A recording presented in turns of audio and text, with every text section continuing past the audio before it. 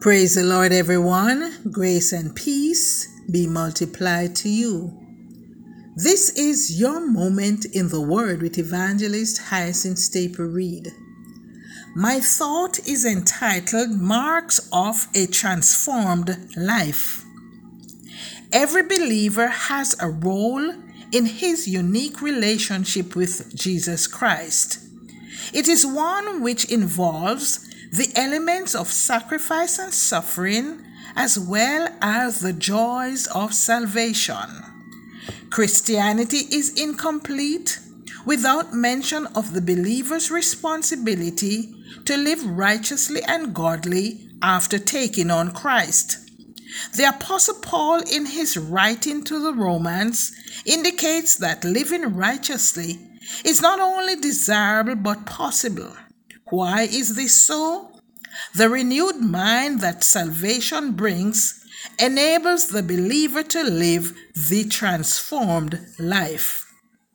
One of the marks of a transformed life is the believer's response to evil.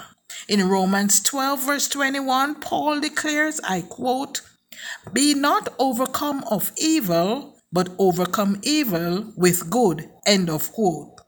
Friends, the conditions of our time not only encourage but enhance evil. People will do anything to get where they want to go. This may even involve taking someone's life in the process. In many instances, it is more popular and acceptable to take part in the evil aspects of society than to be honest and upright. In fact, mankind's typical response today seems to be to do to others before they do to you. The Apostle Paul, however, proclaims good as the necessary element to overcome evil. Goodness seems to be a scarce and rare trait in our society today.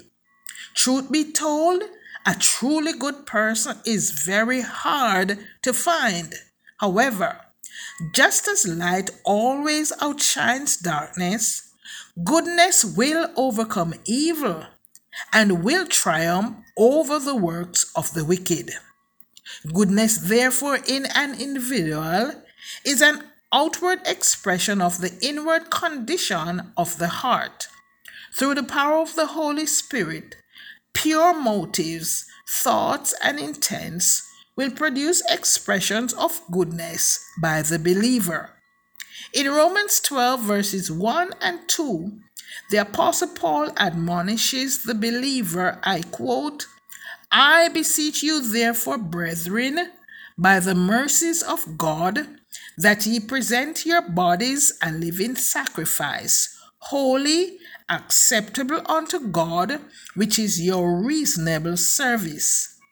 And be not conformed to this world, but be ye transformed by the renewing of your mind, that ye may prove what is that good and acceptable and perfect will of God." End of quote.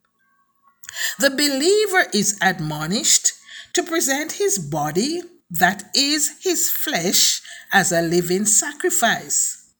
This is not a cutting or maiming of the flesh, but that the unbridled passions of the human heart are harnessed and controlled by the Holy Spirit. The believer sacrifices his will, his ways, his attitudes and desires to the will of God.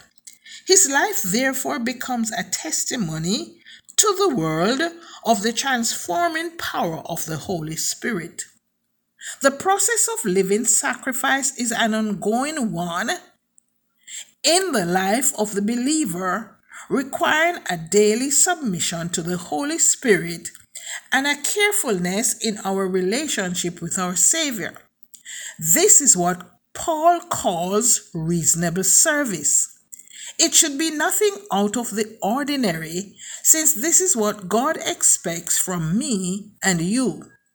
The apostle also admonished the believer not to be conformed to the world. One translation renders it Don't let the world squeeze you into its mold. Friends, as believers, the test to conform comes daily. It is very difficult, especially if our heart and mind have not fully made the commitment of a living sacrifice. Many believers, therefore, give in to peer pressure and allow their fellow men to dictate how they act and live. However, as believers, we cannot live like the Joneses.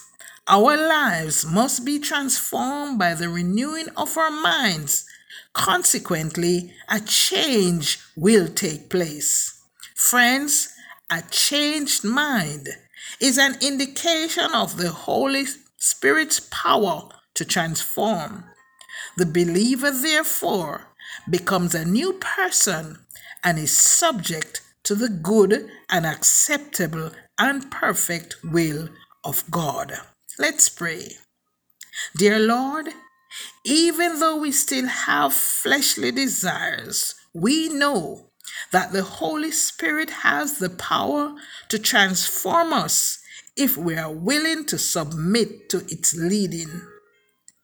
Therefore, help us to yield ourselves to you, to your transforming power, and to be that living sacrifice through the renewing of our minds. We pray all this in Jesus' name. Amen. God bless you. Do have a wonderful day. Evangelist Staple Reed.